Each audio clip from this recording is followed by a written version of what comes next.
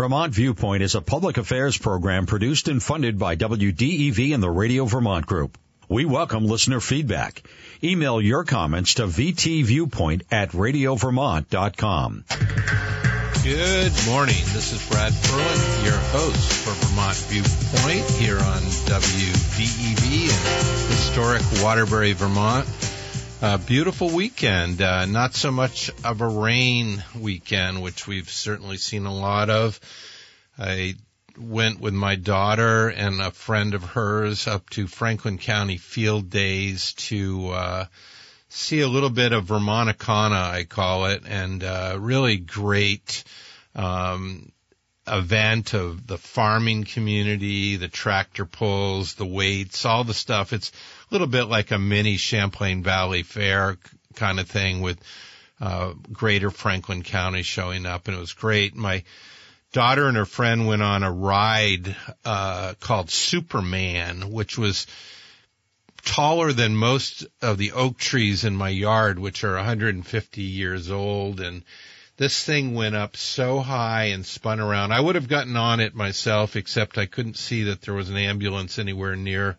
And I just felt like I'd be better to take pictures of them. And they did it twice, and it was like an amazing ride. And Franklin County Field Days is really fun.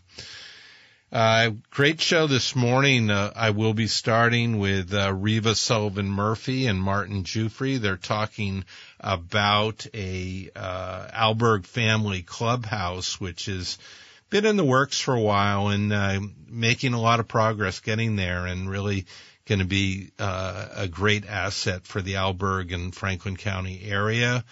I'll be talking at 10 o'clock with our good friend Elliott Greenblott, who is AARP Fraud Watch. And then at 10:30, Stacey Hamblett's going to join me. She owns this Urban Salon and a new business also called Lifestyling with Stacey. And Stacey is guiding women to grow and find their gift, and it's an invitation for women to turn inward and really sort of help improve their lives. So look forward to talking with her. I want to open up the show, though, and welcome my two guests, Reeva Sullivan Murphy and Martin Giuffre. Welcome to the show. Thank you very much. Thanks for having us. Yeah, it's great having you. And Reeva, I was able to hear you and Gina Lewis, one of the board members for the project, last week, and I was really excited about hearing about this in Alburgh, and the fact that it's childcare has really become at the forefront of Vermont's landscape. And so I'm grateful both of you can be here to tell us about the project. So thank you. Well, I'd like Martin to tell you about some of their journey, but it is a really exciting project, and I think they've been at this for a long time, before childcare had emerged as the priority that it is, and so they're really poised to be able to take advantage.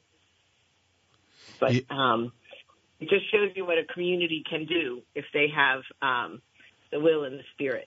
Yeah, and Martin, can you give us a little background about you and how you got involved with the project? Yeah, actually the project started in 2016, long before I was involved. I actually am a volunteer at the Alburgh Public Library, and I was simply sitting there one day, manning the desk, and Gina's telling me a little about this project, Gina Lewis. She's really the spearhead of the project, and she's been the one that's been involved with it since the very beginning. And Gina's telling me that they have to hold this public meeting and that they need community members to come in and take a look at some of the things that have been proposed. And would I be interested? Well, not having anything to do that particular day, I said, sure, I'll go. And I expected it to be a one and off, that I was going to go there and listen to a presentation, maybe offer a couple of comments, and that would be it. But they were better organized than I thought. And they had us into committees before we knew what was happening. And when I walked out of the meeting, I was on the development committee for the Alburgh Family Clubhouse. Well, they should be in the Pentagon, this group, because they sound like they know how to get things done. Yeah, it was very fast. I really didn't know what had happened, and from there, very quickly, a board of directors was formed. The clubhouse had already been incorporated, so the board of directors was formed, and we began the work of trying to raise the kind of funding that was going to be necessary to bring this project to fruition. I've been on the board now in my fifth year. We hope we're going to be breaking ground this fall and opening in July of 24. A long way, but none of it would have happened if it wasn't for the other person that's on this show with you, and that's Reeva. The Let's Grow Kids organization has been very supportive of us, and they could see that we needed help, and we weren't sure what kind of help we needed. So they suggested that they would help fund a consultant for us if we would go that route, and we did, and we contracted with Reeva to help organize this project, to help get the financing that we needed for the project, to put together the kind of plans that this project needs that none of us had the experience for, but that she does have the experience for. So Reeva's pivotal to this entire project. Yeah, that was evident to me when I heard Reeva and talking at the meeting last week with Gina. So Reeva, can you tell us a little bit also about your involvement and your professional development and experience? Oh, thanks, Martin. I've been in childcare for over 40 years now. I gauge it by the age of my son, who's 43, and I had him just as I finished grad school in early childhood education and special education. Because I had a young child, I got involved in childcare back then in a small, actually for-profit center that one of my classmates was opening. And I just love the field. I love the people in the field, and I know how important it is for families to have choices about care for their children if they're working or if they just want some developmental opportunities for their kids. And I have to say, it has been an underfunded industry for all the years I've been in it. It is amazing for me to see the progress we're making now with public investments in child care and people really understanding that this is in the public interest to have early care and education and child care available to families. It has been so I went from being in the field, working as a teacher, as an administrator, as a trainer. I then pivoted into government, and I worked for 9 years in Rhode Island and 10 years here in Vermont, administrating child care programs, just hoping to sort of make progress towards making the field better. I retired in 2019 and have been doing consulting. This is, for me, a dream project, to find a small community that believes so fiercely in what they're trying to do. And these guys just have put in, Martin, I don't think we could count the volunteer hours that you guys have put in making this project go.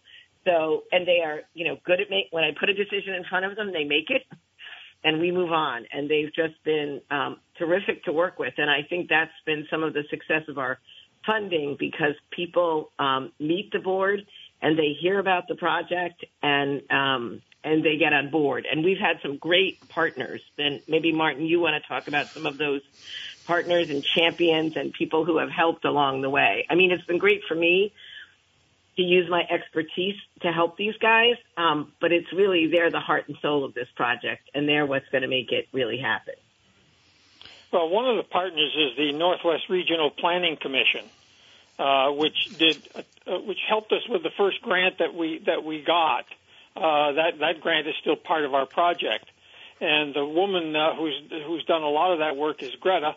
She's done most of that work, and that organization really, in our earliest days, kept us focused, kept us moving, kept us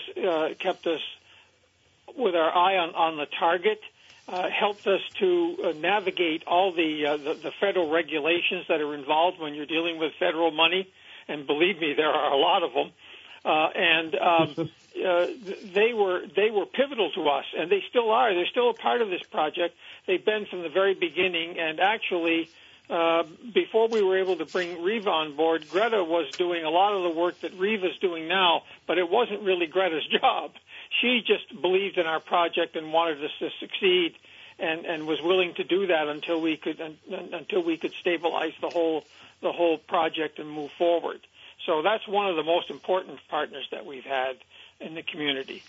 The community members themselves. We've had people that have worked on Calcutta Night through the American Legion. We've had people that put together a special fireworks show during COVID where you couldn't even get out of your car. We have people that help us at the recycling center sorting bottles. When you work in the library, you see a lot of people every day, and almost everyone who comes into that library wants to know what's new with the Child Care Center. When we do a mailing, we've gotten several $1,000s out of a community that doesn't have a lot of resources. It's a community that struggles a lot of the time, and probably a good representative of that is that 80% of the kids that are in the Alburgh school system qualify for federally subsidized lunch long before the state decided it might help out with lunches for students. 80% is a phenomenal number. That makes us a very, very needy community. Yeah, that is. We're talking with Martin Giuffre and Reeva Sullivan Murphy about a really amazing project up in Alburgh called the Alburgh Family Clubhouse, which has been in development formation since 2016. Here we are in 2023. Martin, you're no stranger to education as well. You have a background in education. Can you tell us about that as well? Well, I started as a middle school teacher and then a middle school administrator, but spent the last 15 years of my profession as the principal of Stowe High School. But I can tell you I had no qualifications to begin to understand child care. I had never done anything with child care in my life, and I think when you focus on the high school end of things, high schools have a way of kind of sucking the air out of the room. They take a lot of energy. They get a lot of attention, and the more important parts of the whole system don't. And it took me a while to realize that any success that I was going to have with my students and any failures that we were going to see were all going to have happened a long, long time ago. And we needed to put a heck of a lot more energy into early education than we were doing. I had a conversation with the governor about that when he visited a couple of years ago and said, put your emphasis on child care, not on college admittance. This is where we need to help the most if our students are going to succeed. If we give them the skills they need as they're coming through the system, they'll succeed no matter where they are. So, Reeva, turn back to you. This is pretty complex as I'm hearing it. It's not just about creating opportunities for moms or dads to have their kids taken care of while they work, but it's also giving, for lack of a better word, a head start advantage to younger kids and workforce development and all of this. Am I on the right track here? Absolutely, Brad. I mean, one of the things that the science has shown over the last, I would say, 30 years is that human brains are built before the age of 5. So the neural connections that are being made at that age, the sort of foundation of all your future learning and social and emotional development happens in those very early years. And so those experiences that children have in those years are really pivotal, as Martin said, to their future success in school, to their future success in life. And so what's really interesting about this project I think there's been a lot of discussion about the development on local economies that childcare can have by allowing families to work and be comfortable, by allowing businesses to recruit and retain employees. But I love that in Alburgh, the board has really focused on the fact that I'm trying to remember the number of kids that were entering with IEPs. It was like the 80% free and reduced lunch rate was very high. And part of their goal is that they want these children to have exposure to experiences. And some of that is just because parents are highly stressed, or parents themselves aren't quite sure what to do in those early years. And it's really a way to support families to support their children and support children's developing brains. And really that is the value proposition they make, is that in addition to supporting economic development in the community and the region, they really want to support that sort of early educational success and family strength, so that that creates a more vibrant community. And I love that about this group.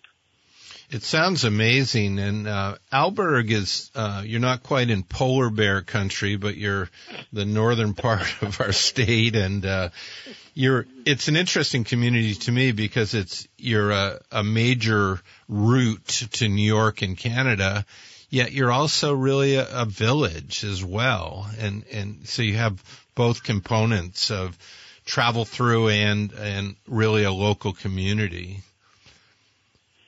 And one of the things that we discovered in all of this is several different kinds of surveys have had to be done to satisfy one grant or another. Most of our people who live in Alburgh commute to Chittenden County in order to work. We'd like to reverse a little of that. We will be, when we open, the second biggest employer in Alburgh, next to the school district. And we'd like to be able to attract people for good quality, high-paying jobs with benefits that people can rely on, so they don't have to leave the community. So it's important to us that we look at this first and foremost, of course, as childcare, but secondly, as an employer who's going to need and want to be a supporter of the community. Yeah. So, Martin, does this open Alburgh up to, is there a visioning process going on for economic development in industry or manufacturing or anything that grand, or more mom and pop scale and a little bit smaller? I think a smaller scale. We've had 3 businesses open in the last year and a half in Alburgh. That's a big deal to us, because up until then businesses were constantly closing, and the most vibrant business we had was a dollar store. But now we've got other businesses that have been refurbished and are opening. We've got a restaurant and bakery in town. We've got people that are interested. We certainly have people that are interested in moving here. We like the rest of Vermont, we don't have enough housing for people at the moment.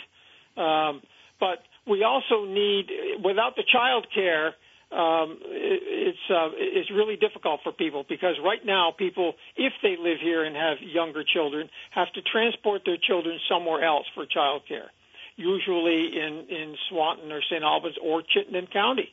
And when their children are in school, there's nowhere for them after school. We need to be able to change that so that they can. We actually will broaden their horizon for things that they might be able to do. But your first question, I think we're a smaller business-looking community. I don't think we're a large manufacturing. I haven't heard anything like that. Yeah. We're talking with Reeva Sullivan Murphy and with Martin Giuffre. They are part of an exciting project in Alburgh, the Alburgh Family Clubhouse.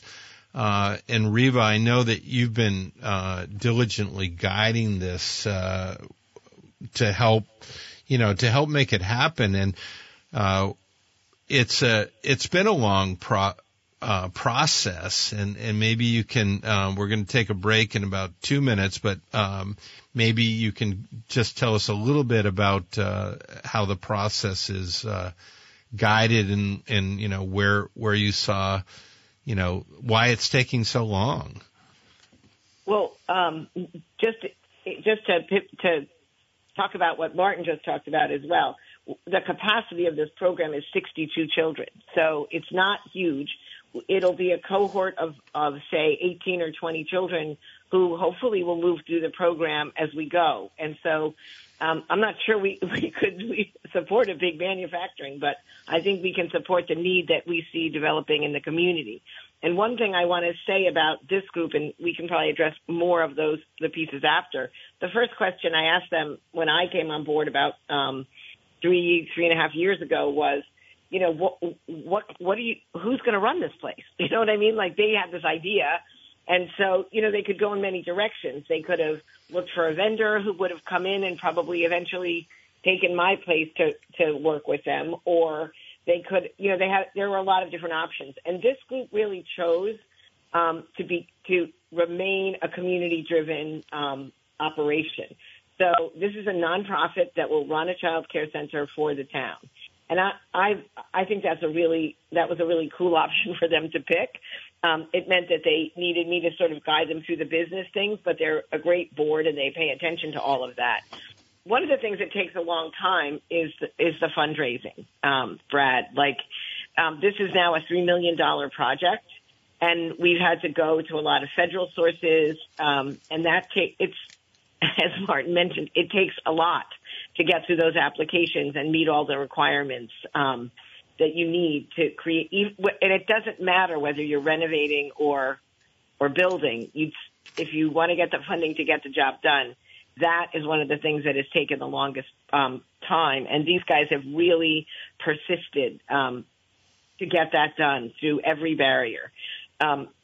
Maybe after the break, we could talk a little bit about had to do a bit of a pivot because it started out as a school partnership, and that didn't quite work out for lots of reasons, but they just kept going and are now ready, as Martin said, to break ground in the fall. Yeah, wow. I know that the school partnership didn't work, but it certainly was the propeller to get it going. But it's really admirable that people stuck with it, even though that sounded like you had to pivot on that. But you started the project before Act 76, as you both mentioned, and you stuck with it, and it was fortuitous, really, that money came along, and it's a expensive project. You're a model, though, for other communities to do this kind of thing. But can you tell us a little bit more, Reeva, about the development of the project and the stages that it's taken? Sure. Originally it was a partnership with the school when I came in, and even as the board decided that it was willing to actually run the child care center instead of bringing someone different in. At the school, we were really partnering on pre-K. The after-school programs are going to be in the school, and the voters of Alburgh actually voted to allow this building on school property. The sort of bureaucratic work that needed to be done to make all of that happen got really daunting. And so I think it was in 2021 we pivoted and decided that it was just going to be too hard to get it going with the school. We had a local benefactor step up with a piece of land. We did look at other sites besides that land, but that really ended up being the very best thing for us, and that was a huge opportunity. So as Martin said, the folks the people of Alburgh have supported this project. The board has raised over $100,000 in local donations besides this piece of land that made it possible to go forward. There were other early helpers. United Way has been with us most of this time, providing support, expertise, sometimes money when they had it to give. We've had some private foundations, the Hale Foundation, the Mergens Foundation, who early on believed in the project and helped us start to build, some money. Let's Grow Kids has been invaluable in terms of advice and funding when they had funding available. And the project was selected by the Champlain Islands Economic Development Corporation as their number one priority to support for this year. So Andy Julo up there has been a cheerleader and supporter, and we're about to launch our final financing piece, which is a capital campaign, in partnership with him. So it really has been many hands-on. In terms of our Commerce Department, gave a grant to the project to the town early on, who's holding a community development grant from them that's contributing to the work. And USDA Rural Development, which is a federal agency, and one of their tasks is it's of course rural community development, and one of their missions is childcare. And they have been fantastic working with us, and we are looking to procure a loan from them. Of course, the less we take out in loans, the less our operation costs. So we're still working on fundraising as we move forward. You mentioned Act 76, and I think that's really important. One of my jobs is creating a business plan for these guys, as well as a financing plan. And I've done several, Martin, over the course of our operations. But before Act 76, this board was committed to continuing to raise funds for just basic operations because of their huge commitment to good jobs, right? So about 70 to 80% of all expenses in childcare is labor, is personnel. And this group really wanted good-paying jobs, so it meant that the care is costly. And they were willing to fundraise, to go to employers to help support families, pay for it. When Act 76 passed, and I got to do a new business plan modeling the child care subsidies under Act 76, it supports these good jobs that these guys want to do. And that is wonderful because it means they'll still be raising money for projects and for other things.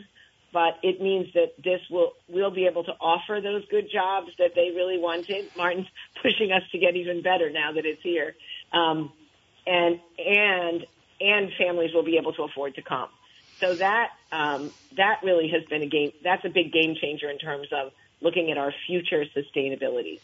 So is Act 76 a long-term funding source that's not just an incubator? Yes, it actually is more a long-term funding source than an incubator. Unfortunately, they did put, I believe it's $20 million into some readiness grants for this summer, but those were to already operating child care centers, so we won't get a part of that, unfortunately. But in terms of long-term, they've invested $125,000. Sorry, I was saying this wrong. $125 million in long-term permanent funding for child care subsidies to help parents afford high-quality child care that pays good wages to people. So that's a huge game changer for all of child care and changed our business plan overnight, literally, as I was able to factor in those changed subsidies. So I was sort of in the periphery listening to the whole child care, the bill, and it's an enormous amount of money. What was the political change that made a commitment that is absolutely phenomenal? Did you see how the movement happened on this? Oh, sure. And so that's all Let's Grow Kids. I have to tell you that. But at the same time, Vermont is really at the forefront. Act 76 puts Vermont at the forefront of across the United States of really trying to solve the child care crisis that became so acutely clear during COVID, but has existed for as long as I've been in child care. And so the movement really was, when I came here 14 years ago, I came because I really thought it was a policy environment as a person working in government where there was a lot of good momentum for child care. But it really took the people at the Permanent Fund at who formed Let's Grow Kids to get that vision really bigger and to get a groundswell of support around the fact that it's a problem that we can't pay good wages in childcare, and it's a problem that families cannot afford it. And, I mean, it used to break my heart to hear a radio show where a parent would say, we want to have another child, but we can't because we can't afford the childcare we have now. So Let's Go Kids really, I think, was a lot of the information, the movement, the groundswell, as you would say, behind getting this. But you have to say a lot for our legislature. And, you know, it's not that the governor doesn't get it. He totally gets it and has supported child care and early education as long as he's been governor. But it's going to be paid for with a payroll tax. And as you know, the governor doesn't like new taxes. So that was their really only difference, was that he didn't want to use a tax. But the decision the legislature made was to use a payroll tax as a permanent funding stream. So this is long term, and it will help every child care program in the state going forward. I'm talking this morning with Reeva Sullivan Murphy, consultant to an exciting project in Alburgh, and Martin Giuffre, who's he got put on a board even though he was at the meeting. Usually in Vermont, you don't show up for the meeting and they make you president, Martin. So at least you escaped being president. But a great project. Vice president. So it's a $3 million price tag at the moment. That's the figure you used. Is that to get the doors open, Martin, or is that get into the finances of the first year of operation, or what's the breakdown? It does both. Yeah, it does both. It opens the doors and gets into the first year's finances. And you've got, you said in my notes here, 62 children from Alburgh are potentially going to be served. Is that capacity for the building? Yes, 62 is the capacity. Okay, and any expansion opportunity if Alburgh, Alburgh's a beautiful spot and it grows and you get housing or maybe other communities want to send their kids? Is there? The biggest issues around expansion are not necessarily the land, but, when you're dealing with septic systems in the state of Vermont, you're dealing with mound systems. Yeah. And you're also dealing with Act 250. Well, let's talk about Act 250. And yeah. Act 250 is a complicated process. And because Alburgh doesn't have zoning, we have to deal with Act 250. Uh-huh. And it's complicated. There's a lot to it. We have other people that have worked on that part of the project and get those things in line. There are a lot of regulations around land acquisition and building in the state of Vermont, and that's why the legislature has been talking about making some changes to make things a little bit easier, but we haven't seen that yet. And that's been part of the holdup in the process, is that we have to plod along at a slower rate in order to go through all the minefields that are involved in Act 250 in particular. Yeah. But we've successfully submitted the application, and that's the last hurdle we had. We've passed environmental reviews, historical reviews, water permits, septic design. There's an incredible amount of things that have to go on in order to do something like this. And I don't think any of us understood that when we really started it. Thank goodness. We've gotten through all that, and we're almost at the very end of it. We're almost shovel ready. Yeah, wow. In July, you're within a year of opening a door if all goes well. Are there any obstacles that could stop it at this point, or is this full speed ahead? I think we're full speed ahead. We have some really good support from local financing in the town. And as long as the USDA loan approval, as we expect, comes through, we expect that we're going to be able to move forward. I would like to give a little shout-out, Brad, to Senator Sanders. I don't think very many people know about this, but and only in Vermont would a U.S. senator on a Sunday morning in August drive himself up to Alburgh and sit down with two board members and talk about a childcare project for the better part of an hour. And when he was done, he was willing to support our project, not only in name, but with money. And Bernie got through the budget process last year, almost $200,000 for us, which is what we asked him for, in order to help us support that. But only in Vermont would that kind of thing happen, where you get a U.S. senator all to yourself with no fanfare, no publicity, just Bernie. Yeah, it's a great thing, and Vermont is like that. Piece of Vermont. Yeah. To see happen. And $200,000 is a big chunk of money, so that is absolutely great. He's been also very supportive. Representative Balint has been supportive. She's been here this year, meeting with us on this very project. We've had really, really very strong support from all of our federal and state politicians. We've been very fortunate in the state of Vermont. I wouldn't want to be anywhere else. Yeah, no, it's great.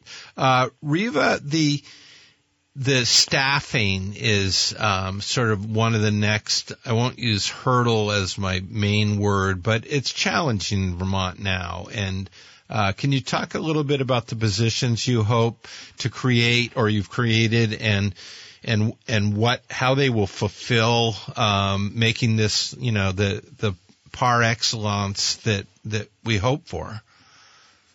Yeah, and that's so important, Brad, and I'm glad you brought it up. This is workforce is a challenge for all industries right now. In childcare, it's very acute because it really is all about the people. You don't get excellence in childcare without people who are well-trained, competent, well-qualified, and the very best of all things is if they stay and you develop these continuous relationships among both the staff and with the families and the children, because it's all about the families and the kids. All over Vermont right now, there are classrooms that are closed because the child care providers simply can't staff them. They don't have the people. And not only do they not have the qualified people, they don't even have the people that they could. We have wonderful programs here to train and support people through higher education if you choose child care or early childhood as a field.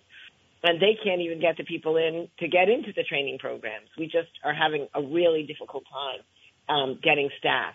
The good news is under Act 76, people will be able to pay more. It has historically been a low-paid profession that people do more for love and dedication than they do to be able to support themselves and their families. And so that's one of the things that we're really hoping to change. And it's a dilemma because when you think about 70 to 80% of the expenses going into labor, into the people, the only way to keep rates affordable for families is not to pay very well. But these guys from the beginning said, no, we're going to pay and we're going to do well. But we're worried because, as you said, Alburgh is not on the beaten path. And we need a really dynamic and wonderful executive director to step in and run and really work closely with the board to make this program sing. We're looking for an assistant director to work with that person, and then we'll need 16 direct service staff. About 6 of those will be part-time for much of the year, working with school-age kids or staffing our full hours, which will be 7 to 5:30. We'll see what demand is once we get open, but that's our current plan. And so we're worried about finding the people. As Martin said, we're hoping to attract some people to maybe come in, but then they have to find a place to live in Alburgh or near Alburgh. But it's a concern, and it's a concern all across the state. In a very rural area, it is a little bit greater of a concern because you have to get people there and willing to commit. So that is probably our next challenge. It'll come up as we get a little closer, but we're certainly going to be looking for staff line. And the whole reason we came down to meet with the council in St. Albans, which is such a great group, was to talk about what are we doing in the region, in the the Franklin Grand Isle region to create a pipeline of early childhood professionals to staff these programs and help us develop those young brains to their best possible outcome. Yeah, no, it sounds wonderful. And the good news is that Franklin County is one of the fastest growing counties in the state of Vermont. It maybe is a little bit more affordable than other areas. So, and this really speaks to, the whole push of an elderly state, but now you're offering opportunity to people to come in from out of state where they can get a good paying job in a beautiful area, Alburgh, the islands, and gorgeous, and really prosper. And it's not just, people sometimes stay home with benefits that are, match what they could make in the workplace, but you're giving them an opportunity to expand and grow, and it's a wonderful model project. I certainly commend both of you for this and all of the effort that's gone into it. And what about either of you, Martin or Reeva, the emotional support for the kids? Is that a component in here? You're talking about kids that are on some special programs and stuff. Is that part of it as well?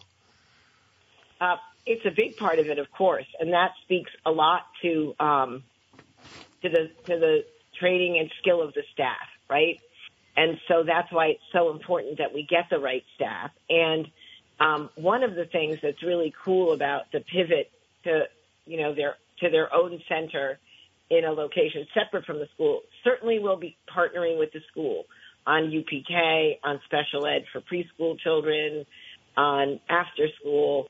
But part of that was the original vision the Promise Community Group that convened in 2016 had was of this being a place to support families, because home is where it all starts, right? How do we support families to be strong and build their protective factors around their children and capable? And we've got space now in this new building where community gatherings can be held, parent education, training for staff in the evenings or when we're not in session.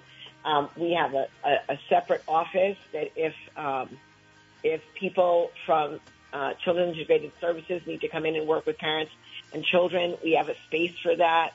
So, yeah, that support for families and kids, to be thriving in their town is everything behind this project. Well, it's just amazing. We've been talking this morning with Reeva Sullivan Murphy and Martin Giuffre about the Alburgh Family Clubhouse. It's an incubator model, really, that can be used all around the state. And I hope that there's some political will to say, hey, this is a model. Maybe we shouldn't make the process, the Act 250 process, so onerous. And maybe you guys can champion that a little bit so that other communities can have a little quicker journey than you have. And I commend you both for taking it where it is. We look forward to having you back when the grand opening happens, full staff, and 62 happy children in Alburgh. I think it'll be absolutely wonderful. So thank you. Thank you, Brad. Thank you so much for your time and interest. Yeah, it's a great project. This is Brad Ferland, Vermont Viewpoint, WDEV Radio here in Waterbury, Vermont. Did you know that Radio Vermont Group Digital Services can create videos including drone footage? We've even won awards for our videos. If you'd like to learn more and see examples of our work, go to rvgdigital.com. Radio Vermont Group. We're more than just radio. Good morning. It's Brad Ferland, your host on Vermont Viewpoint here at WDEV in historic Waterbury, Vermont. We just had a great conversation about the Alburgh Family Clubhouse, which is going to be a childcare center in Alburgh. Great model for Vermont and for getting people out into the workforce and helping a community grow. Coming up later in the on WDV is Common Sense Radio with Bill Sayre, and he's going to be talking with Governor Douglas about the 100th anniversary of Calvin Coolidge taking office. Calvin Coolidge being one of two Vermont presidents. Chester A. Arthur was the other one. And of course, we had two modern time folks running for president, and they did quite well. Bernie Sanders and Howard Dean. So we'll hear a little bit more with Bill about the 100th anniversary of the swearing in of Calvin Coolidge. Later at 1 o'clock, Travels with Charlie Papillo, and I'm going to get to join Charlie for a little bit of the segment, talk about a substance use addiction summit that I help organizing with Melinda White. And then Charlie's going to be talking with Rusty DeWeese about a fundraiser, and Randy Smith from 8084, a flood relief benefit concert coming up. So that's very exciting to hear, and much needed effort to get some funds into the Vermont community and help people restore their businesses and their livelihood and their homes and all of that.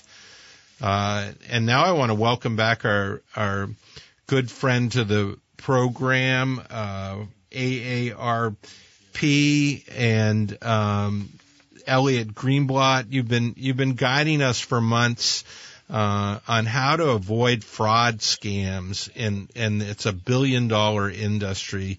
Welcome to the show, Elliott. Thank you. Glad to be back here with some more tips. Yeah, we storm scam follow-up. The first notes I have are about charity scams, and boy, that sounds like such evil to me that somebody would take advantage of something like that. But obviously, it's something that's happening. Can you tell us about that?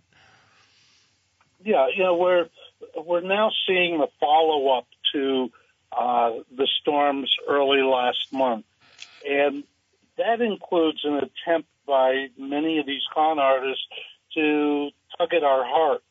And they know that people tend to be very sympathetic when there's been a tragedy. And as soon as there is, it doesn't matter if it's the flooding in Vermont, a hurricane in Florida, wildfires in California, this lowlife group jumps in as soon as they can. And it really has two impacts. One is it sours folks who want to do a good job by providing a donation. And the other thing is it gets the money into the wrong hands, so it doesn't do any good for the people who need it. The charity scams are probably about the low of the low as far as we're concerned. And, there's another group that we have to be very careful for. And that is when charities don't have the staffing, they end up going to a professional fundraiser. And the fundraisers make the calls, and they take a percentage of the money that's donated. The problem is when professionals are involved, the amount of money that actually gets through to the charity is very little.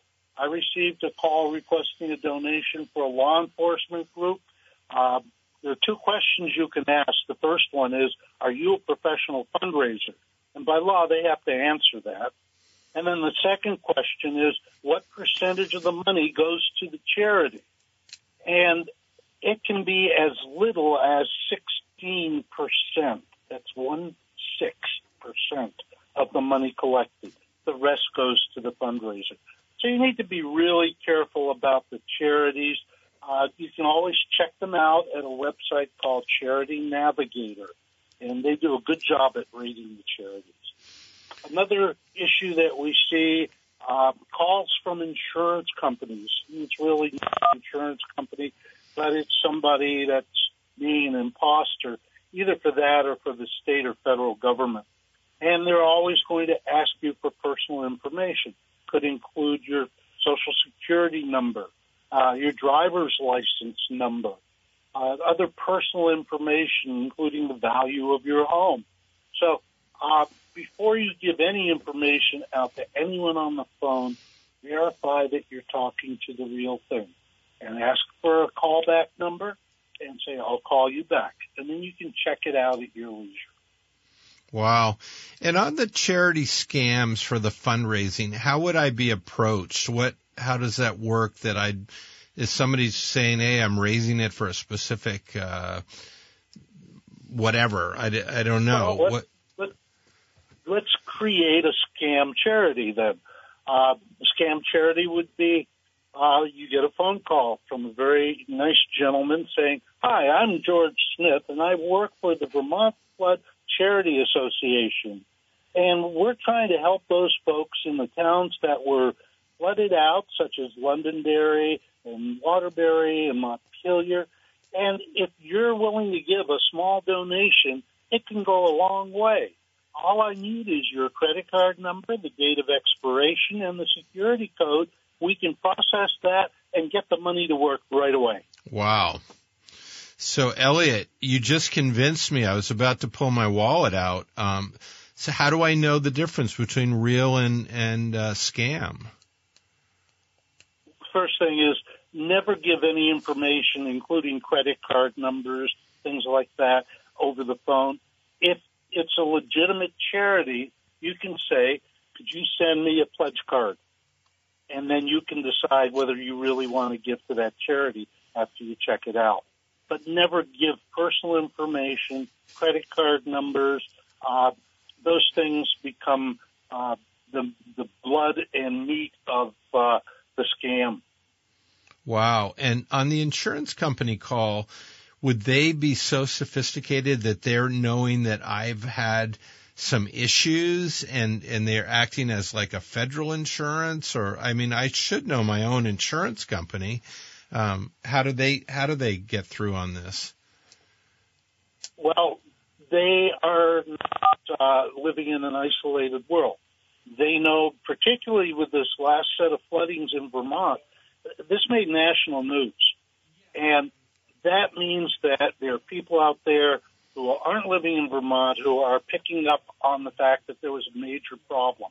So it's very easy to go online, pick out a phone area code, and just deluge that phone area code with calls. And you're likely, you may make 200 calls, but you don't plan on hitting the pay dirt with all 200. All you have to do is get a few people to fall for the call. And you can say, I'm here calling you from FEMA, or this is national insurance. We've been hired by your town to take care of some of the general claims that have been filed around the state, and your town has asked us to get in touch with residents. These folks sound very convincing, and as a result, people believe it. Quite often the guy on the phone or the lady on the phone will say something like, I'm working for Aetna Insurance, and my employee number is 73516. They can put anything out there to give you a sense that they are an official. That is so amazing. We tend to follow, when somebody who we feel is in authority contacts us, we tend to listen. I'm talking with Elliott Greenblott this morning with the AARP and the scams and now one that's so local to the disaster that we've just experienced over the last several weeks here in Vermont. And as Elliott said, this is really the low of the low. You're a mean one, Mr. Grinch. I mean, I can't even believe that people would do this, but they do. I'm talking with Elliott Greenblott, and Elliott is with AARP. He is our monthly consultant to really some devious scams that happen, and they're just incredibly creative. And Elliott, I'm glad you play for the good guys, because when you were telling us about getting some money from me, I was ready to give you my credit card and my firstborn child. You're very convincing. The issue with these folks, with the scammers, is they're very well educated criminals, and they know what they're doing, and they know psychology well enough so that they know where to push the buttons, how to push the buttons, how hard to push the buttons. And just by your tone of voice, they will pick up on whether you're sympathetic or not, and as a result, they will put into play a particular script. And you've told us in past shows that this isn't just vulnerable elderly. This really goes across the board, that people are scammed at all ages and all levels.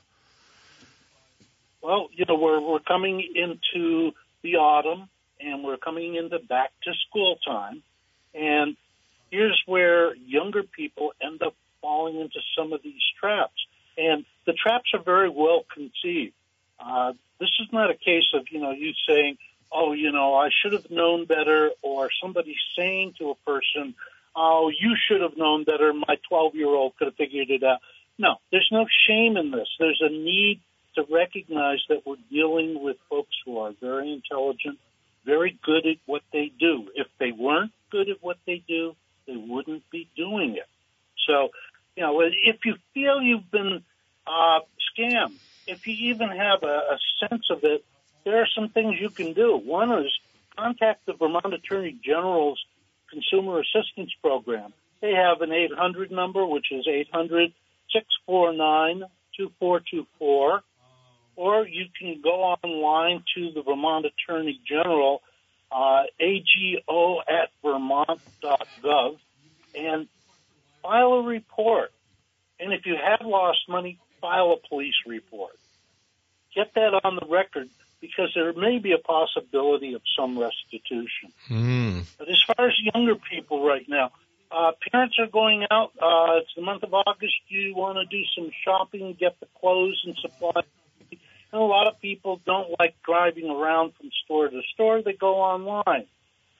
Be very careful online. We've tracked at this point about 6,000 imposter websites.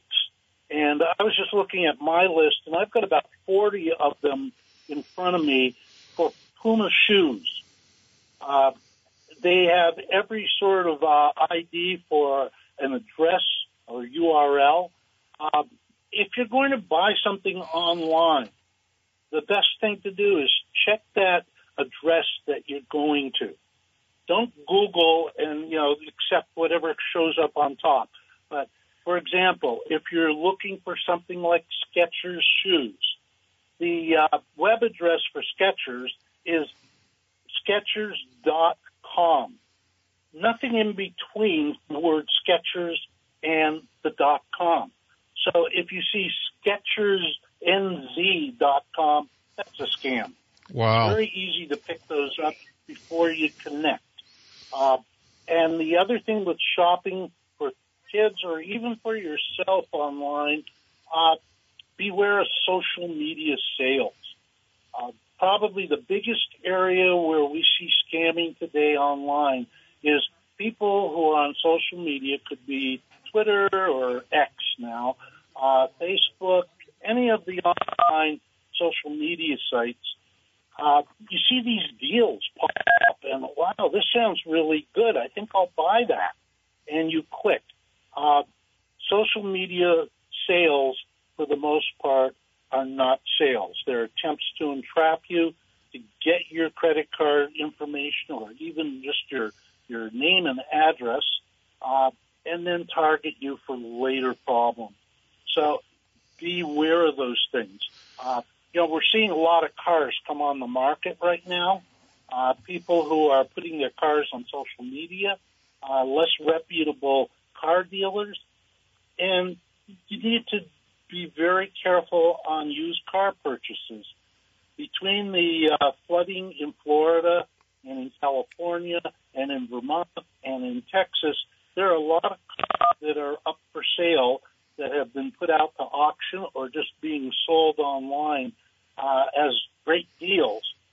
Make sure the car that you're buying has not been flooded out at some point. Wow. So there are things that you need to check for. It's really, really necessary to go the final yard before you provide any personal information. So I've got a couple callers on the line that I'm going to get to in a moment. I want to, one of my offline callers wants to know if Medicare ever calls home numbers. Is that, will we get calls from Medicare? You will not get calls. You will not get emails. You won't get text messages from any federal or state government unless you've arranged to get them. So if you get out of the blue something from Medicare, if it's a call, text, email, it's 99% chance of being a scam. Wow, okay, that's a good answer for our offline question. I've got two on the phone line. I'm going to start with Rob from Williamstown. Welcome, Rob.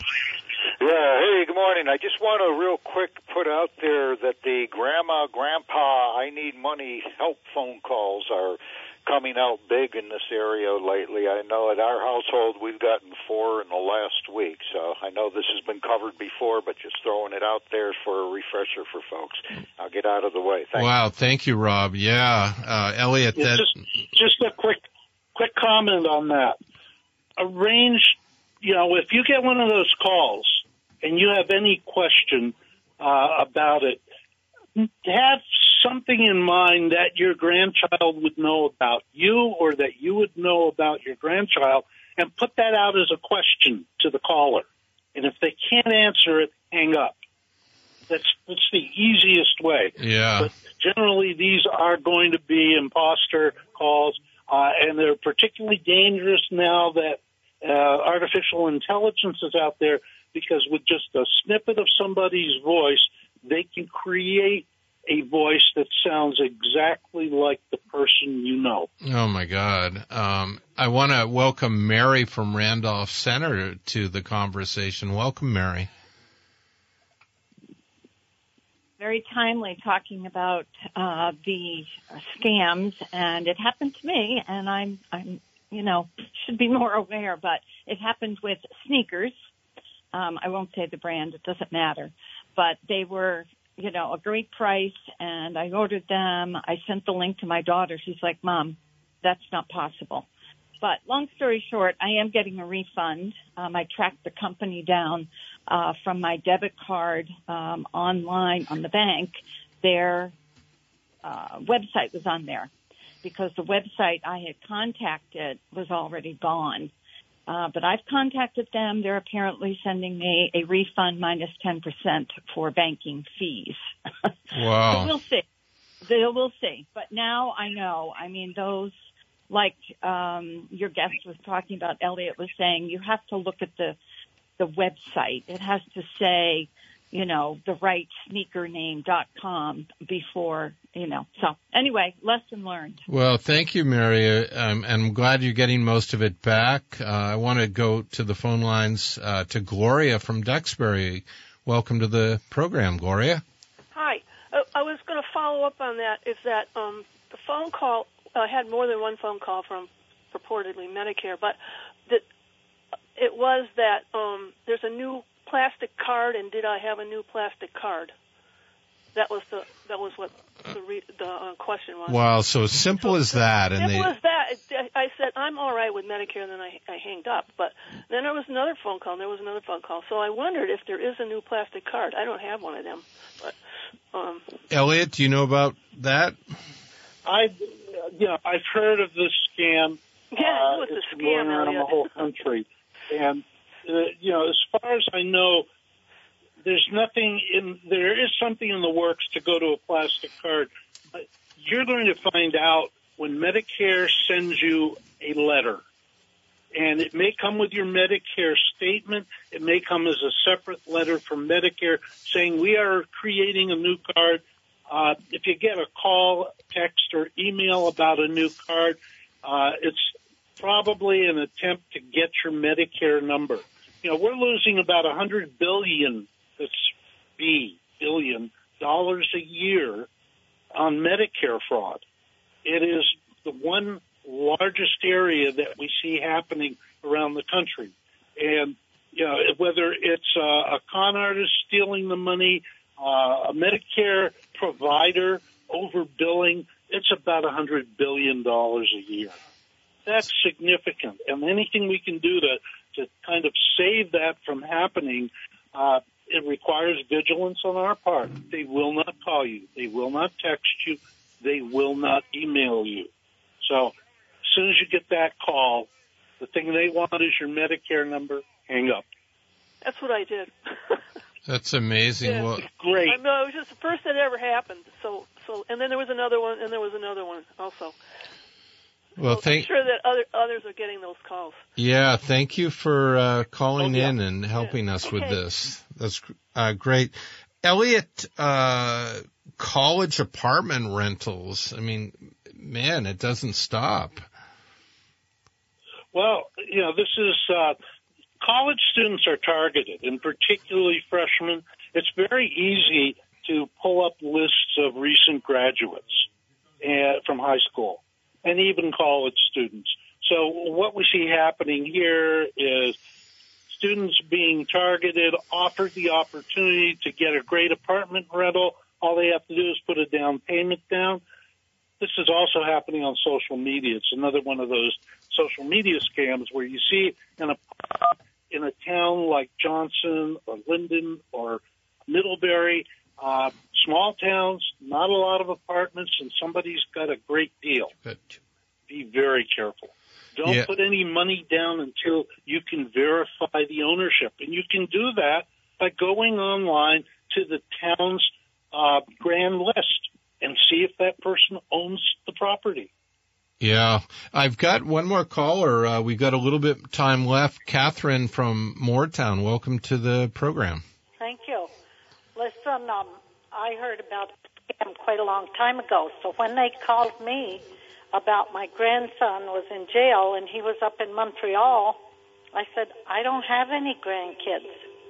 And the truth of it is I do have, but I was aware of them. Wow. Wow. Okay. Thank you for the call, Catherine. Okay. Elliott, you've struck a nerve in Vermont today in a good way that really bringing an awareness to a big problem. We've got about 2 minutes left.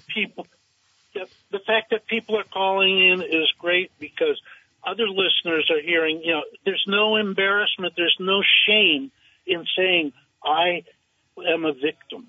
Yeah. It's like any other crime. And people need to, constantly be on defense. This is a fast-moving field. And as soon as you see something happening in the news, know that there will be scammers out there working that issue. What are your closing words for our listeners today, Elliott? Stay in the program as far as knowing what's going on. You can get free alerts from the Attorney General's office. The Federal Trade Commission does a phenomenal job, and AARP. And if people need to, ask a question, they can contact me. My email address is EGRENBLOTT. That's eGreenblott at AARP.org. Well, we appreciate everything you've brought here today, Elliott, and our callers appreciate this, the listeners out there. Billion-dollar industry folks on scams. It's something that I've never heard about, this whole back-to-school stuff, buying sneakers. It's just crazy and then taking advantage of people who have been harmed in the floods. I mean, it doesn't get worse than that. Elliott, we'll talk with you in a month, and we really appreciate everything you do. Thank you for having me on today.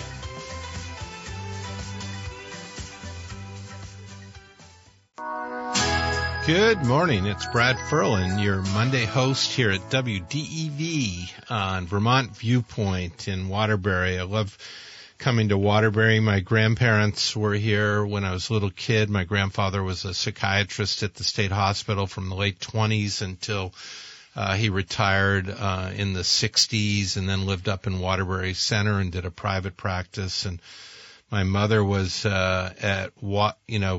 the whole school system at Waterbury, and remember her strawberry, blueberry, raspberry pie, rah, rah, rah for Waterbury High. And if you remember that, you're probably You may be sitting in a couch somewhere, having pudding. I don't know. My next guest is a friend of mine, and Stacey Hamblett. I want to welcome you to the show. How are you today? We may have lost her for a moment. We'll have her back. Stacey is the owner of Urban Salon and a new business called Lifestyling with Stacey. And I think, Stacey, you're back on the air with me. Welcome. Yeah. Thanks, Brad. Sorry about that. No worries. This is Vermont. We all understand that Yeah. Can you hear me now? I totally can. Can you hear me? That's important there, too. So, Urban Salon, let's start with that. You were an entrepreneur. You created a business in Burlington. Did you start cutting hair and then eventually become an owner and organize a salon, or how did your journey go? Well, after my 10 years in banking and insurance, after I got out of school, late 20s, I decided to go to cosmetology school because, banking and insurance is a little boring for me. And I went to school and started at a large salon, a fairly prestigious salon. And about 5 years after, as I was managing the salon, I decided to go and become a solopreneur. And I rented a chair in a salon down the street. And I loved the owners that I worked with because they were like, you need to actually own your own salon. You have bigger ideas than what we really want to have happen here. I then opened up my first salon in 2000. Wow, it's amazing and very successful.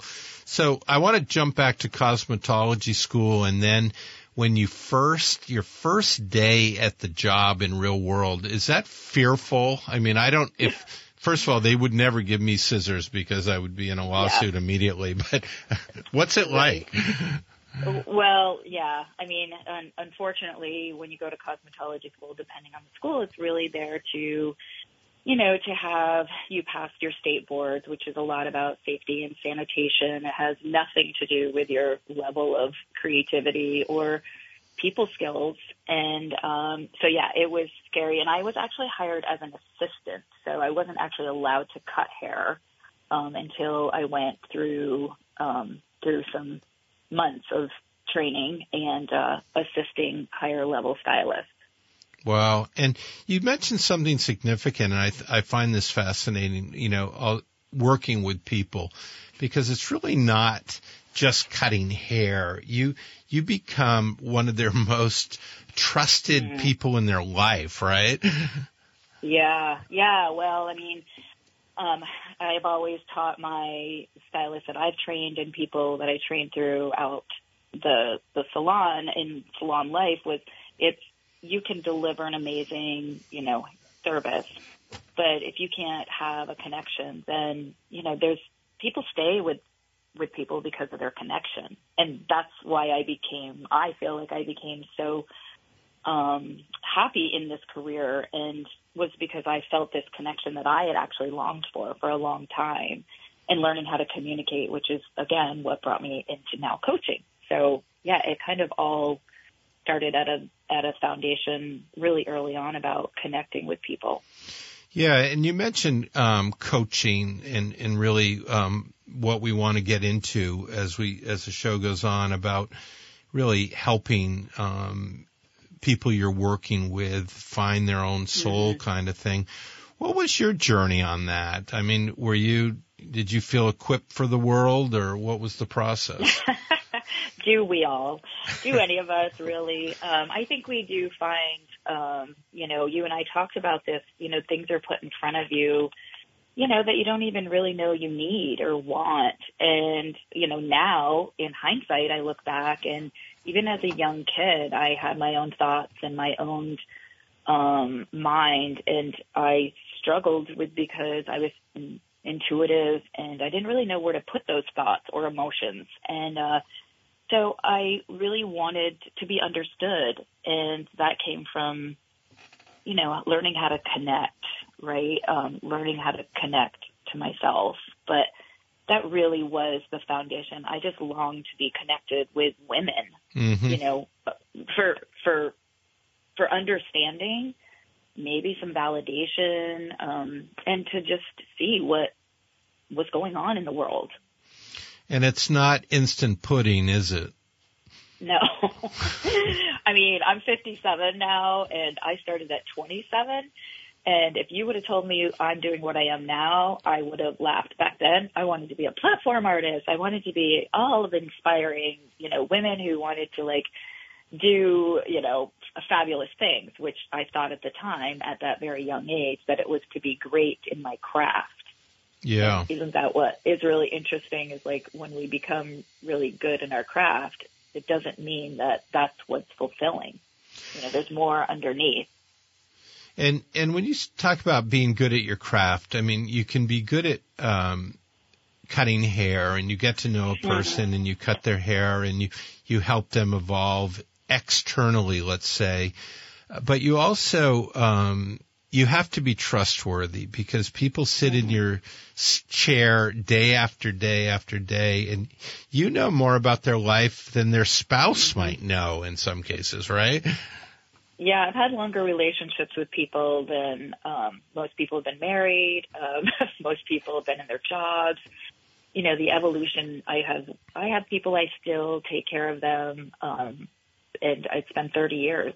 Literally, people who sat in my chair as I was 27. They've seen me have babies. They've seen me become a grandmother. They've seen me change and evolve in my career. But truly, It's the trust that they can share their lives, and that vulnerability amongst women is a gift.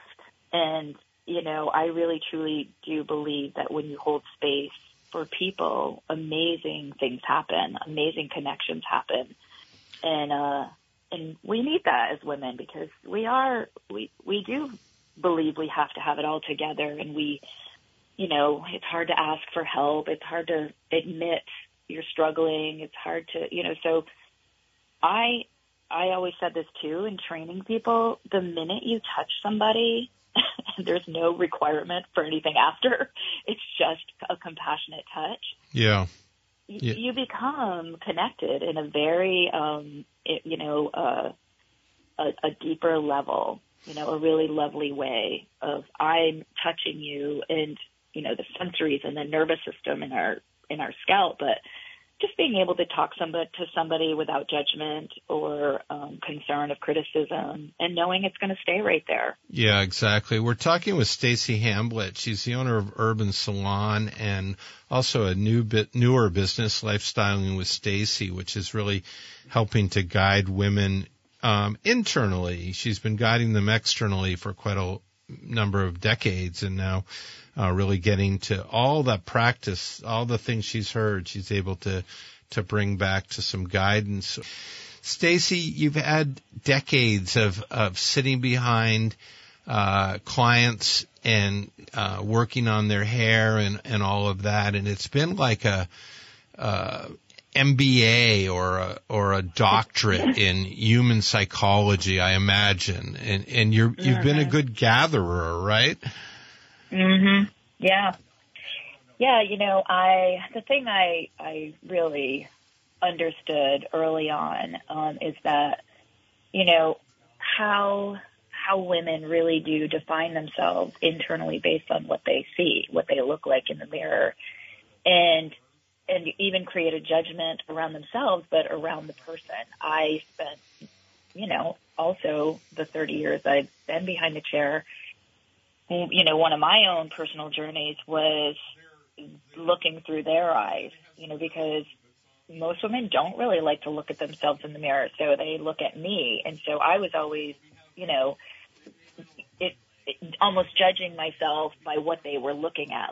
How did I look physically? How did I look professionally? What did my hair look like? All the external stuff. So then the connection came between the conversation.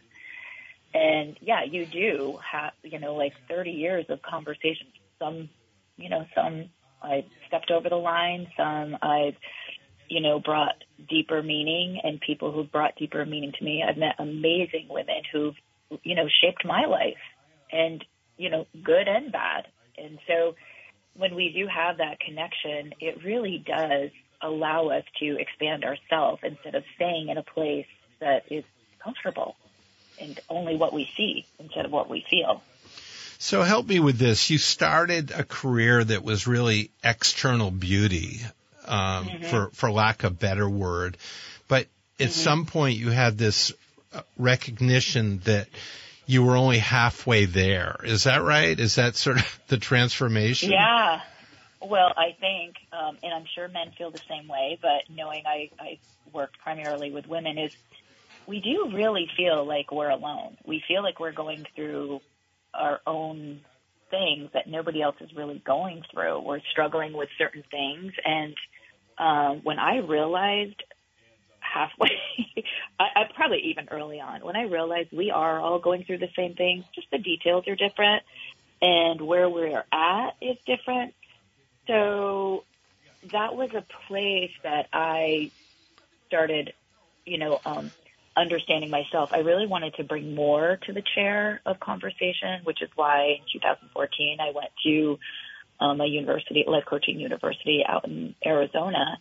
And I also had a mentor spiritually that I connected with, and she just encouraged me that I had this unique gift that I should, reach into this.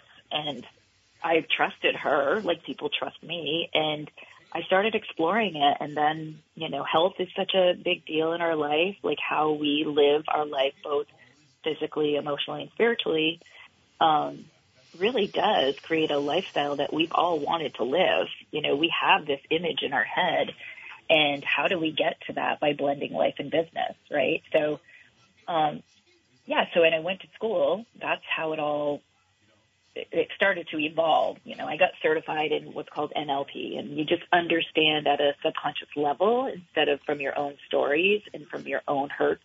You are able to hold space and listen to people's journeys and struggles without, your own imprint.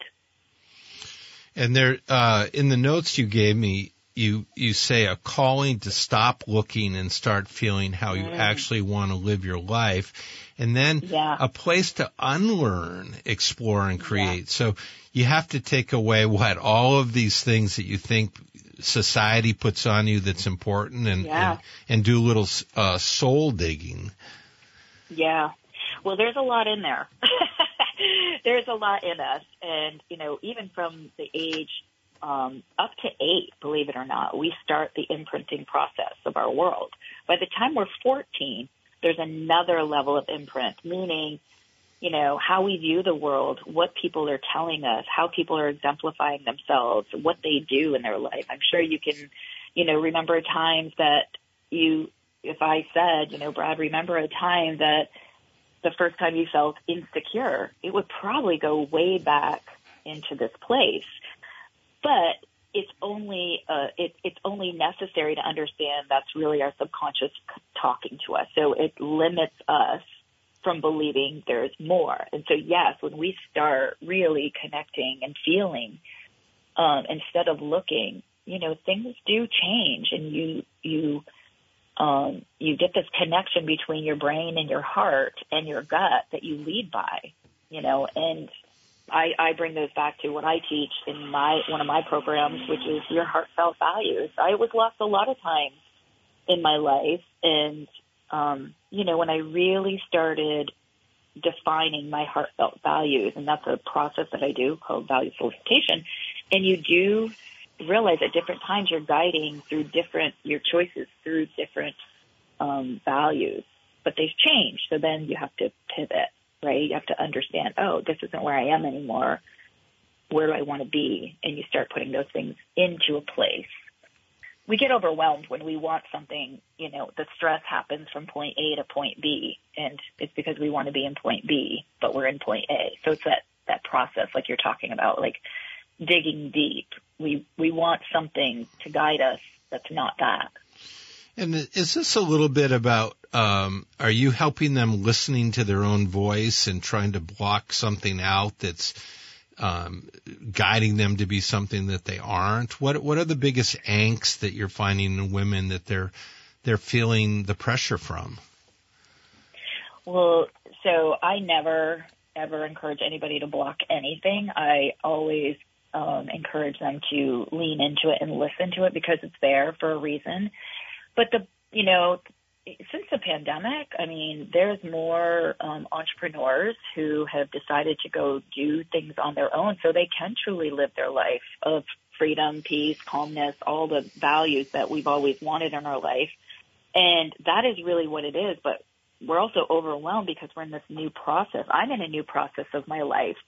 I have 3 businesses, and this is truly one that I've always, wanted in my life. I now know when I look back and have done my work, is I've always wanted to help women who wanted to help themselves. And so people who are taking that step in their life to become an entrepreneur or move into some independence, maybe they're consultant, how to manage the work-life balance. Okay, I call it blending because, balance is more like you have a choice. You either pick this one or that one. Where blending is like, how do we melt them into that place? And that's what I see a lot is overwhelm, overworking, proving ourselves, and not really sure how to keep that peace within ourselves that we actually started it for. When I started my business, I was like, oh, I can't wait. I want all this freedom. I'm going to be able to take time off when I want. And then all of a sudden the workload became my dictator. Yeah. And then you have to truly start defining what it is you want and teaching your brain how to accept that's okay. It's not selfish. It's not self-absorbed. It's, we are women who do amazing things. We can multitask. We can do all these things. And, but we don't have to, and we shouldn't. Yeah. And there is a tendency to put, 150% into the children and into their worlds. Yeah. And suddenly at some point, I guess everybody looks in the mirror and goes, what about me? Or I forgot me or something like that. Right. Well, what really does happen is we almost stay in complacency. We stay in this complacency for so long, and then all of a sudden, like you said, we get to this place and we say, now what? Yeah. I've done everything I was supposed to do. Whether I was a working mom, so I struggled with not being there with my kids, and I dealt with women who were at home with their kids who struggled with their identity and their value in the world a little bit differently than I did. So yeah, we do get to that now what, even in business, as a businesswoman, as an entrepreneur, as a mom who runs her home and her household, we do get to this point that we say, now what? Whether you're ready to retire, whether you're ready to, go part-time, whether you're ready to upload it. Now what? Who am I? And who do I want to be in my day-to-day life that isn't based on how productive and functional I am? So we're talking with Stacey Hamblett, and she's gone through a journey that really has led to Lifestyling with Stacey as one of her businesses. How do they get in touch with you, Stacey, if somebody out there is going, oh, my goodness, this woman is who I need right now? Well, that would be lovely. They can go right to my website. That's probably the easiest. I am on social media as well, on Instagram and Facebook. And Lifestyling with Stacey is on Facebook. I also have, it's a little bit more difficult on Instagram, but it's in Nama Stacey, but it's spelled Nama Stay, C-S-E-E instead of C-Y. But it's www.lifestylingwithstacey.com. Yeah, so that's where you can find it all. It's worth it. Stacey's done the work for decades, listening, growing, and giving back. And Lifestyling with Stacey, you can find on her website. Urban Salon, if you want to touch up, I head down to Burlington, and feeling good on the outside isn't bad either, right? And so, right. I really appreciate you joining me today. I want to have you back. I think we can talk a lot more about this, and it's about people finding their gift, and I really appreciate you being with me today, Stacey. Thanks for asking, Brad. Have a great day. You too. Take care.